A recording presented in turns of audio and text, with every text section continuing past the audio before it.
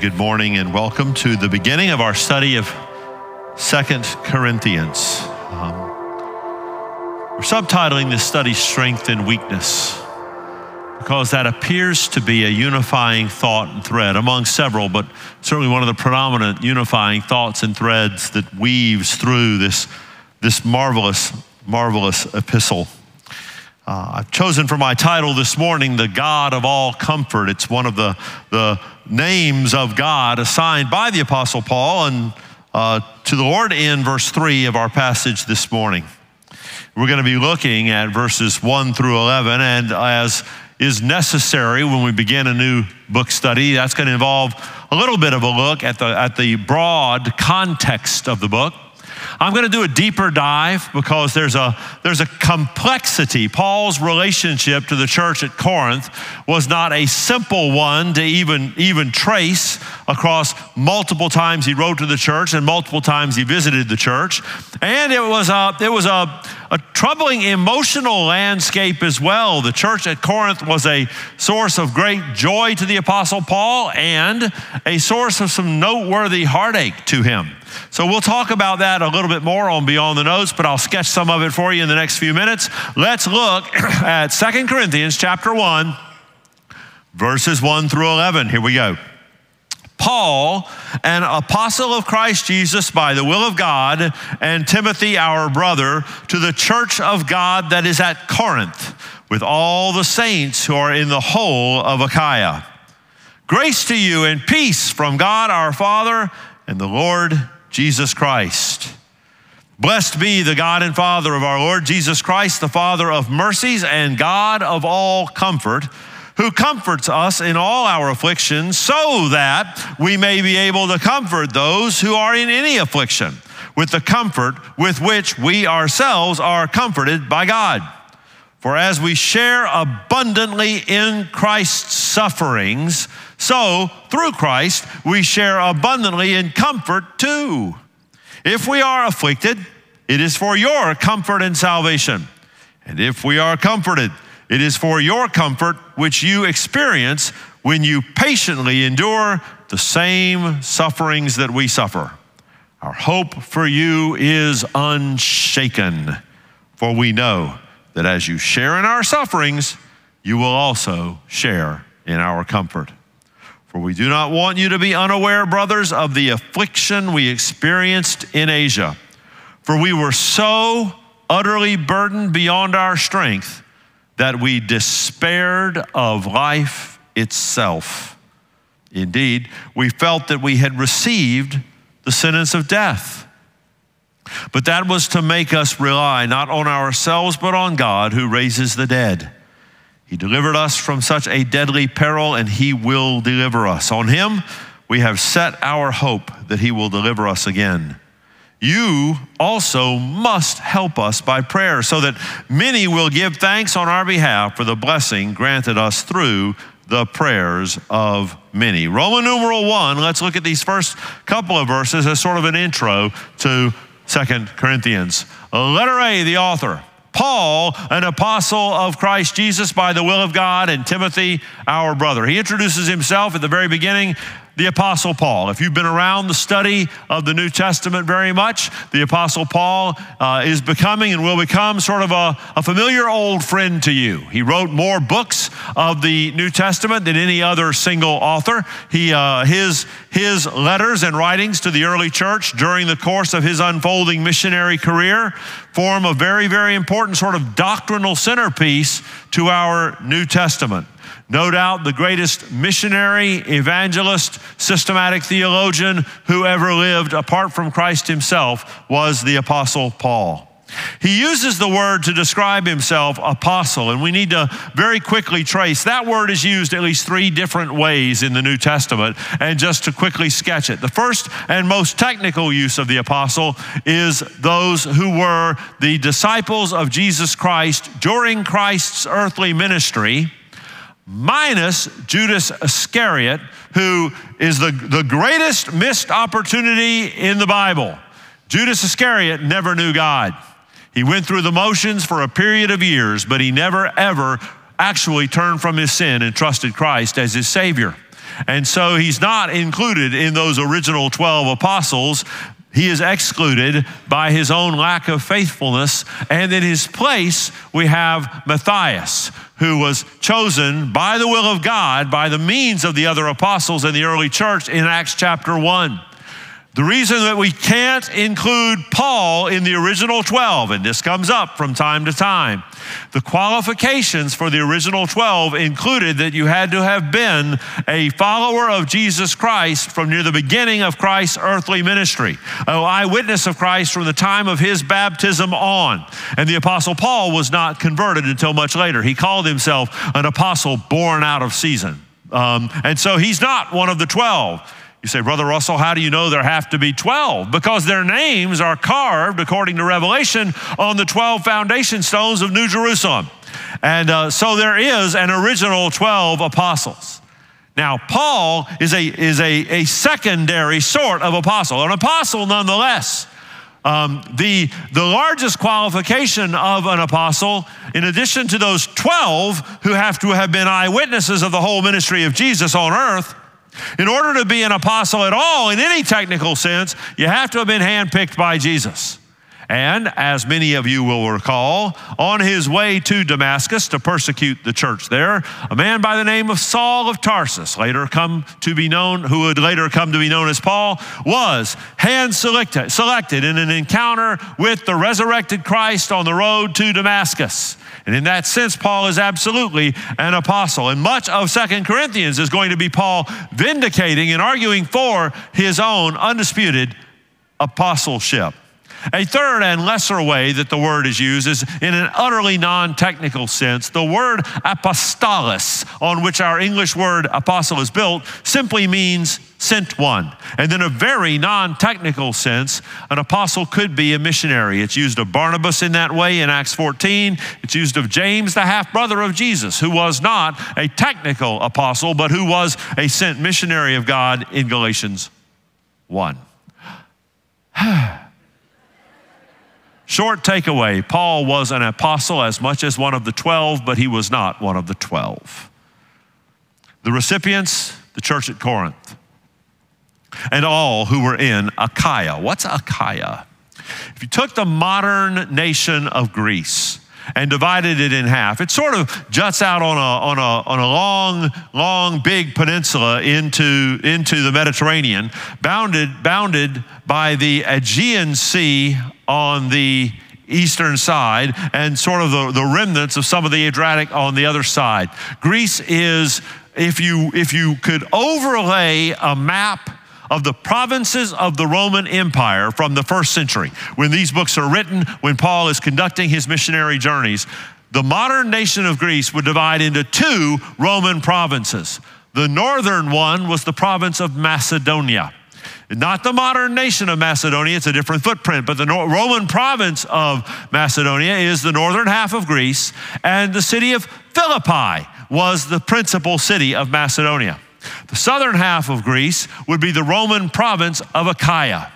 And while Athens was there, and Athens had been the principal city in that part of the world for some time, peaking under the Greek Empire, by the time you got to the first century and the dominance of the Roman Empire, Corinth was the larger and more influential city, wealthier, extraordinarily cosmopolitan, a crossroads of two different oceans. We talked about that some in our intro to 1 Corinthians. I'll go over it more and beyond the notes, but an extremely wealthy, extremely worldly city.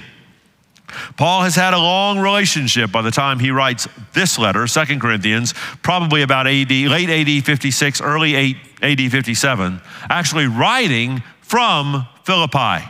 He had written to them during his ministry in Ephesus. There had been various correspondence and a quick second visit. He founded the church at Corinth in Acts 18, visited it briefly during his time in Ephesus in Acts 19, and is planning on going there again, as he will say late in this letter. Short takeaway, a church he had planted, a church he had loved, a church with which he had extensively interacted. And here he interacts again. Now, before I look at these first these first two actual paragraphs of the text, there's a little bit of a rabbit I need to chase down, formally enough that I've put it in your notes. In these two paragraphs we're about to examine, we're going to look at the matter of external pressure and external suffering. I've called it the affliction, external affliction in verses 3 through 7. And then we're going to look at internal despair in verses 8 through 11. And what's missing from these two paragraphs, I may as well point it out right up front.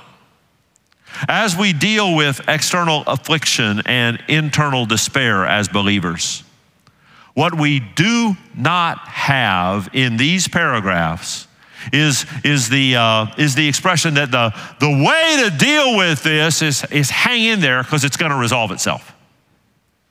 Your difficulty, just if you can make it till tomorrow, the sun will come up and all will be well.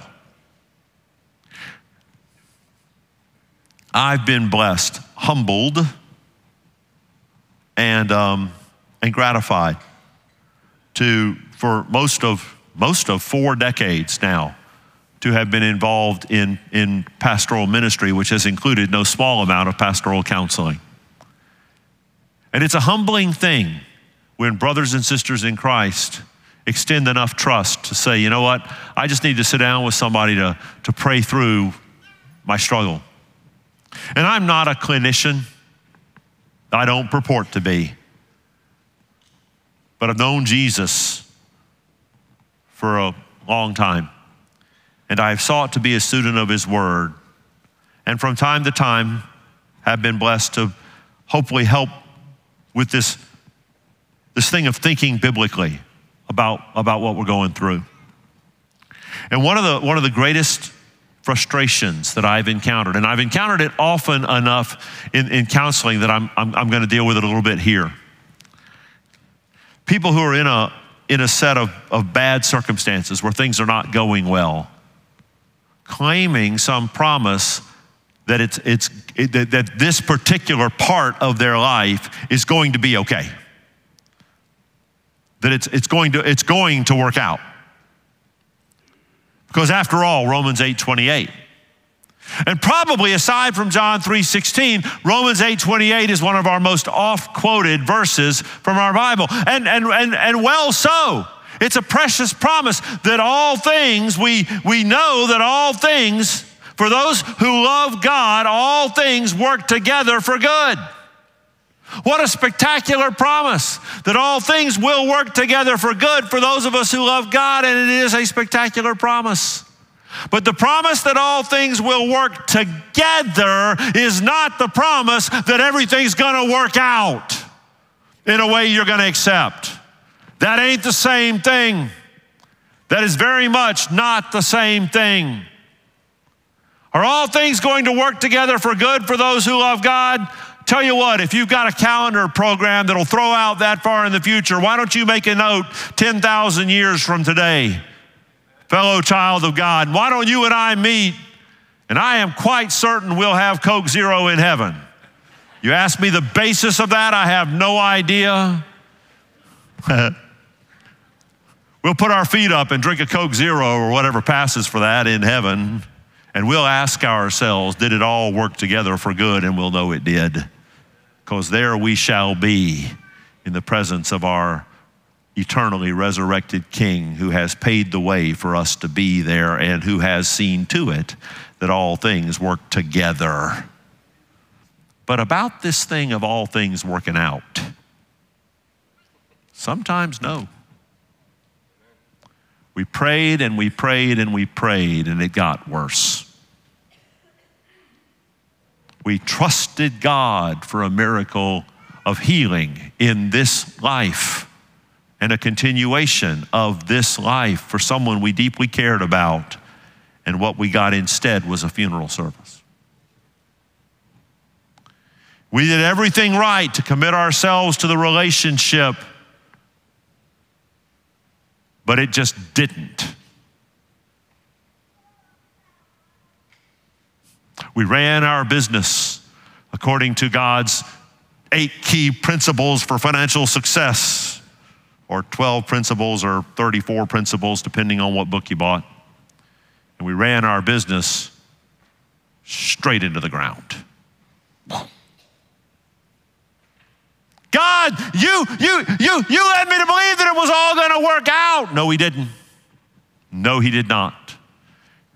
He has promised you that it will all work together. He has not promised you that this situation is going to work out in a way you're going to like. Why does that matter to these two paragraphs? Because in these two paragraphs that deal with external affliction and internal despair, noticeably absent from these two paragraphs is any assertion that circumstances are going to resolve themselves to your liking. The solution to dealing with comfort in affliction is not hang in there, it's going to work out in a way you're going to be okay with. No. The solution to internal despair is not hang in there because it's going to resolve itself in a way you'll be pleased by. No. No. He has not made that promise. And that which is causing you despair may continue from now till you meet Jesus face to face. That which is afflicting you may just be an afflicted and afflictional part of what's going to be the story of your life. Please, please, please do not believe he has promised you otherwise, or you will become embittered toward him because he has not kept a promise that he, in fact, has not made. And I want to spare you that bitterness. But he hasn't left us alone, and that is, in fact, the heart of the matter. Romans 2, comfort in external affliction.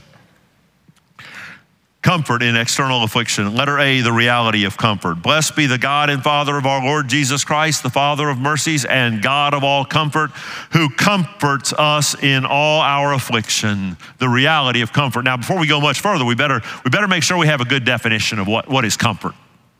What is comfort, and what is it that he comforts us? I have a chair at the house. In fact, that really doesn't do it justice. I have the chair at the house. You can ask Gail, when I sat in this chair at the furniture store for the first time, I turned to my sweet wife and I said, I am home. The geometry of this chair is perfect in every dimension. It's just wide enough. It's not so wide it gets mistaken for a love seat, but it's not one. Some of y'all like narrow chairs. I do not understand you. It's a wide chair. Further, the arms of the chair are not down low. Why have arms on a chair if they're down at your side anyway? I want the arms up high, like Lincoln in the Lincoln Memorial. That is chair arm geometry right there. The ottoman, I'm not a huge fan of recliners, but my ottoman is the same width as my wide chair, so I can position my legs and feet any way I want to. And off by my left arm, between my arm and the wall, there's a table exactly the same height as the chair arm. None of this awkward reaching over or awkward reaching up. Oh no, it's right on plane with the chair arm. And it is exactly large enough to accommodate my Tervis tumbler of iced tea or my coffee mug with enough room left for the television remote. The chair is oriented in such a way that it squares up with my admittedly somewhat oversized television screen, and there I am comfortable. In fact, odds are I'll be napping there not many hours hence. Well, that ain't this.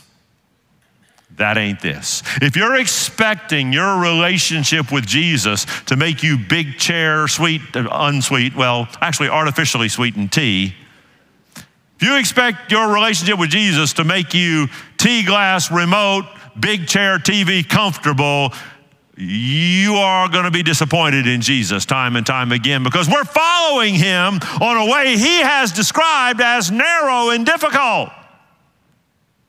We're in process of becoming like him. And there's a lot we bring to that process that's not like him. And he's grinding that out. And he's burning that out. And he's putting us through stuff so that at the end of it all, we'll resemble him more than we did when we started. And some of that, much of that, is not comfortable. The word comfort here is the same root word as the name that Jesus gave to God the Holy Spirit when he called him the Comforter, the called alongside one. The word here for comfort is, I will come alongside you. I will go through it with you. The reality of comfort is you're not alone in it. You're not alone in it. Jesus is with you. Though I walk through the valley of the shadow of death, I will fear no evil, for you are with me, says Psalm 23. This is that. The reality of comfort. The reason for comfort, look at it. It's in the back part of verse 4. We go through our affliction and comfort so that we may be able to comfort those who are in any affliction. The reason for your being comforted, ultimately for your being troubled, so that you are comforted, is so that you can be used of God in the lives of others who are going through difficulty. Remember this about the things that God is sending into your life. Remember this about the life story that he is writing for you. You are not a reservoir, you are a river. You are not a tank, you are a pipeline. You are not a cul-de-sac, you are an avenue. And the things that God is sending to you, he is sending through you to be used in the lives of others. Your story is not mostly about you. Your story is the story of what he's up to. And you're not the end. You're a part of a process. And when you have suffered and been comforted, it's so he has you equipped to be used as comfort in the life of someone else. Don't think that this is all about you. Don't park in, oh, poor me, I'm the end game of my suffering. Park rather in, Lord, I thank you that you're moving in my life, though I confess to you, I don't like this part. But Lord, walk with me through it as you've promised that you would. And Lord, open my eyes to my usefulness in the life of others. Usefulness I am gaining the hard way, because there's probably not an easy way to gain this sort of usefulness. You cannot mostly be used to comfort affliction if you yourself have never needed comfort. By the way, this is supposed to work really well in the body of Christ. I praise God that our church has got functional life groups where people are connecting and bearing one another's burdens. I praise God for our Stephen ministry that is on standby to be called alongside the lives of those that are hurting, and all the various relationships that God is using in our body of Christ. And if you're going through a time of difficulty right now, do not go through it alone. The Lord himself will comfort you, but part of how he does that is sending into your life brothers and sisters who will love you and who will walk through it with you. The responsibilities with comfort are thus raised. First, to give generously. Verse 5 says, as we share abundantly in Christ's sufferings, we share abundantly in comfort too. Giving generously is way bigger than money. Certainly your financial relationship with this church, with life, is an important character of giving generously. But give out of your suffering and comfort. Be open to God using it. Not only give generously, but think biblically. Verse 6 just restates what we've been saying, that God's purpose in your suffering is to have it be used of him in the lives of others. If we are afflicted, verse 6, it is for your comfort. If we are comforted, it is for your comfort. Be prepared to think biblically about your distress.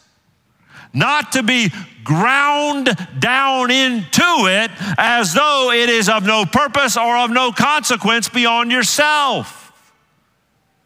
Get up and out of that mindset. You don't have to love everything that comes into your life. You do have to be thankful and you do have to be open. Lord, how do you intend to use this? And third, love sacrificially.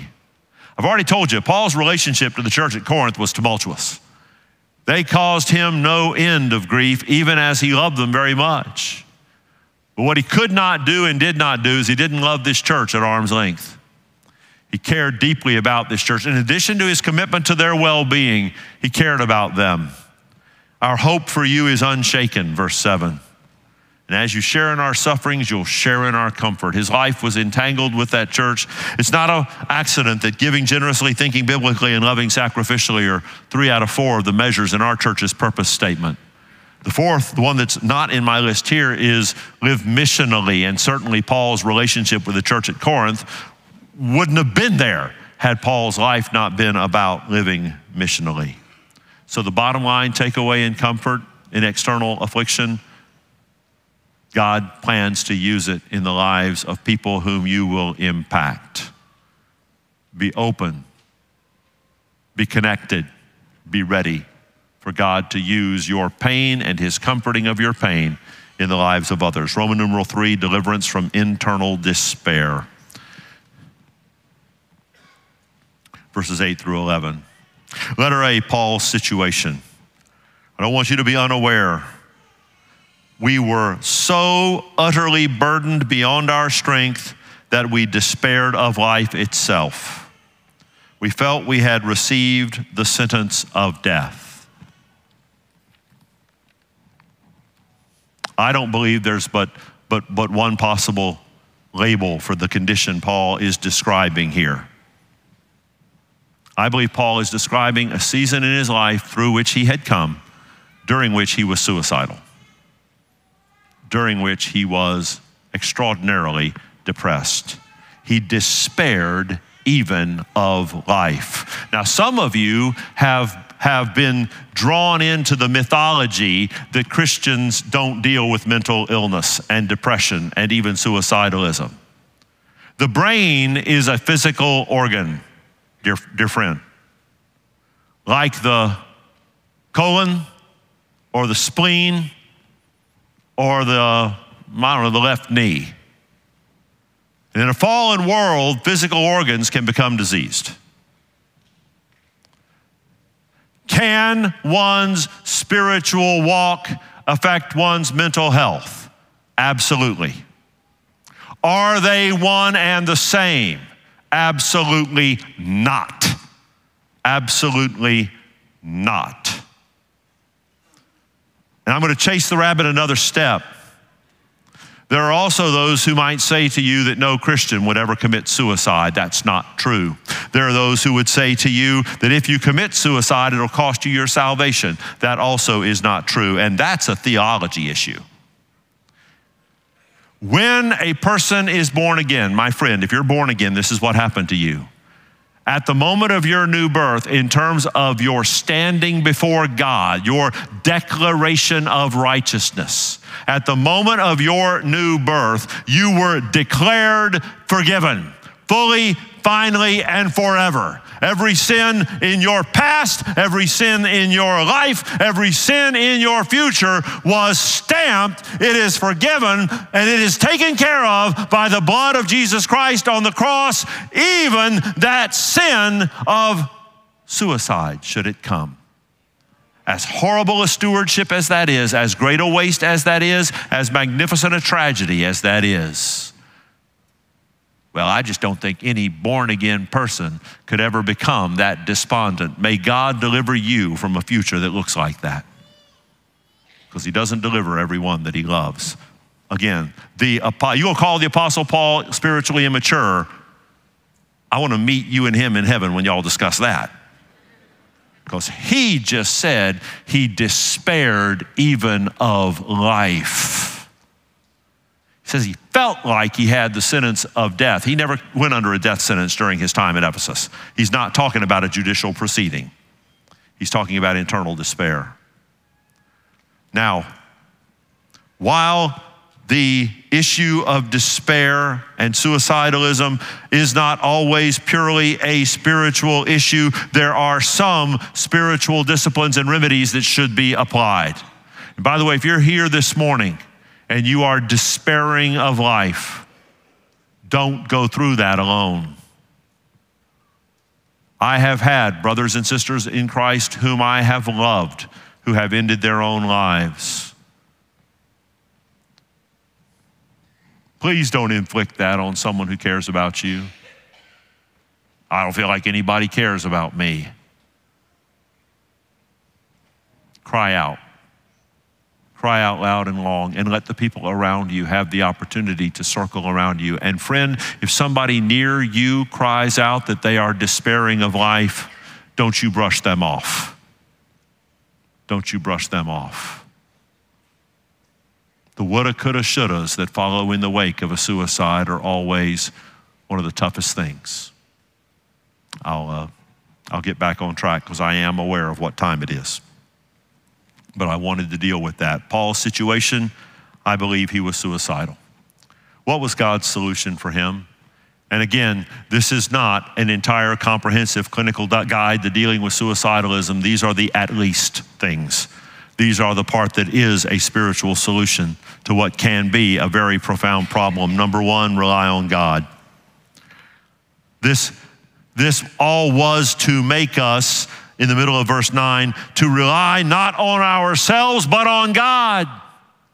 That internal despair when it just got to be too much. Part of what God was saying to me in that moment is I need to rely on Him, not just me. Let me ask you something. Who are the control freaks in the room? My hand went up first.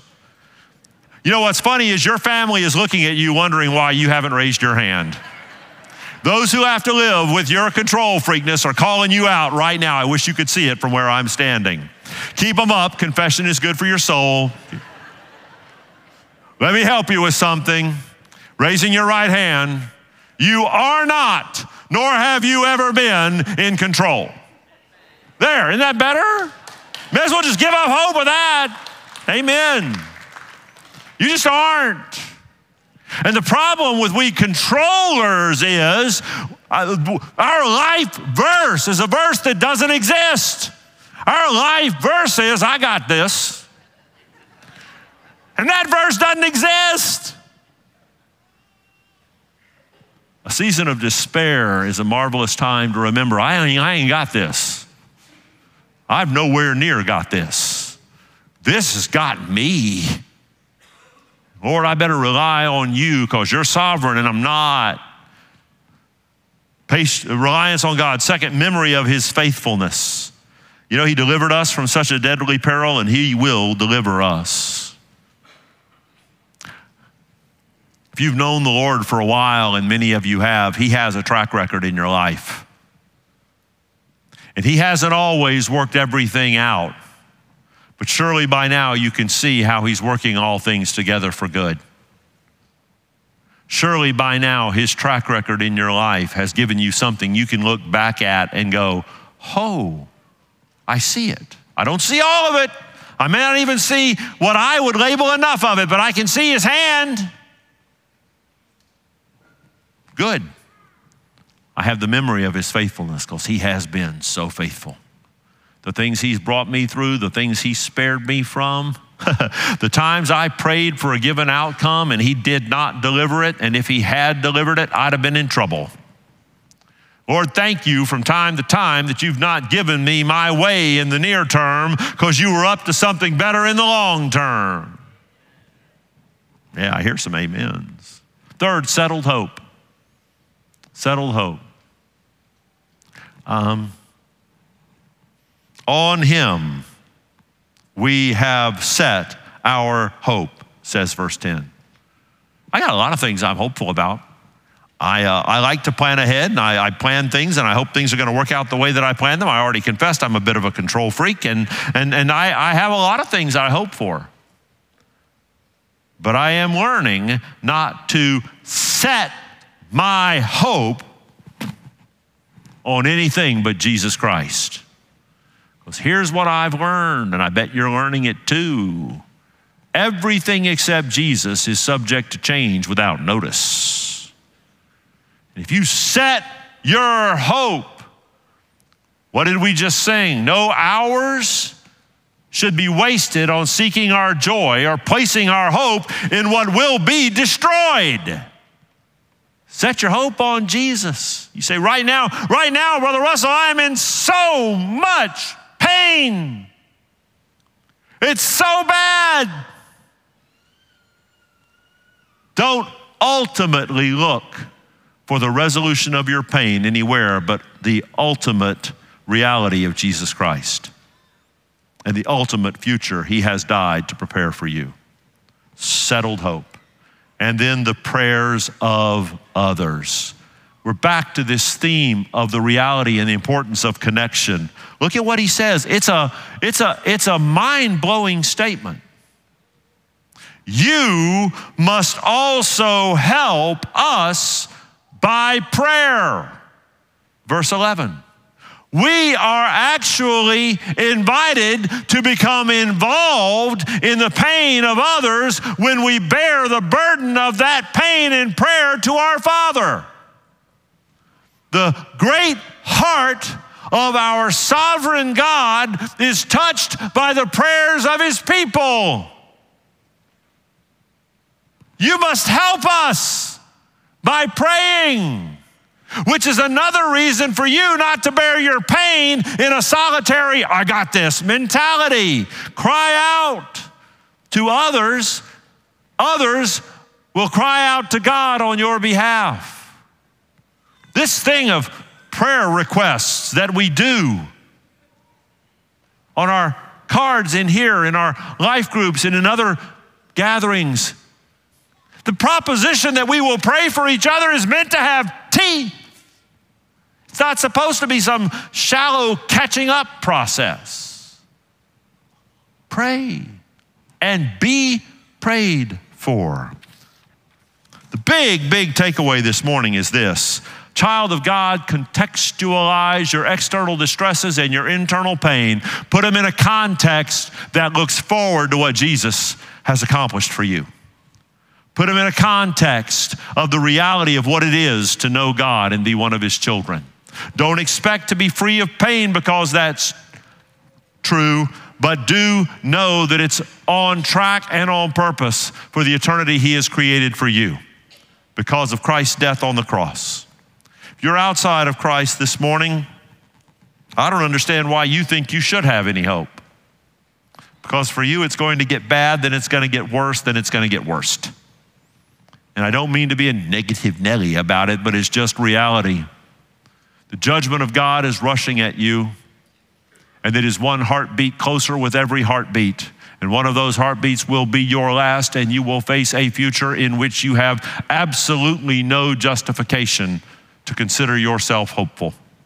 It's horrific. But the death of Jesus Christ on the cross has accomplished the payment for that sin that will land you in the judgment of God otherwise. The death of Jesus Christ on the cross has accomplished the payment for that sin for every single person that will ever believe. We sang, "It is well with my soul." My sin, oh, the bliss of this glorious thought. My sin, not in part, but the whole is nailed to the cross, and I bear it no more. Praise the Lord, oh my soul. You let the theology of that verse camp in your heart, child of God, and you long for that forgiveness if you're outside of Christ. Cry out to Him in repentance and faith and know eternal life.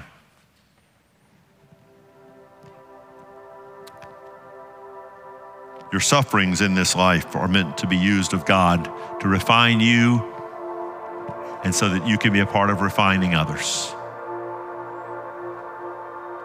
May we be useful to God even when we're hurting.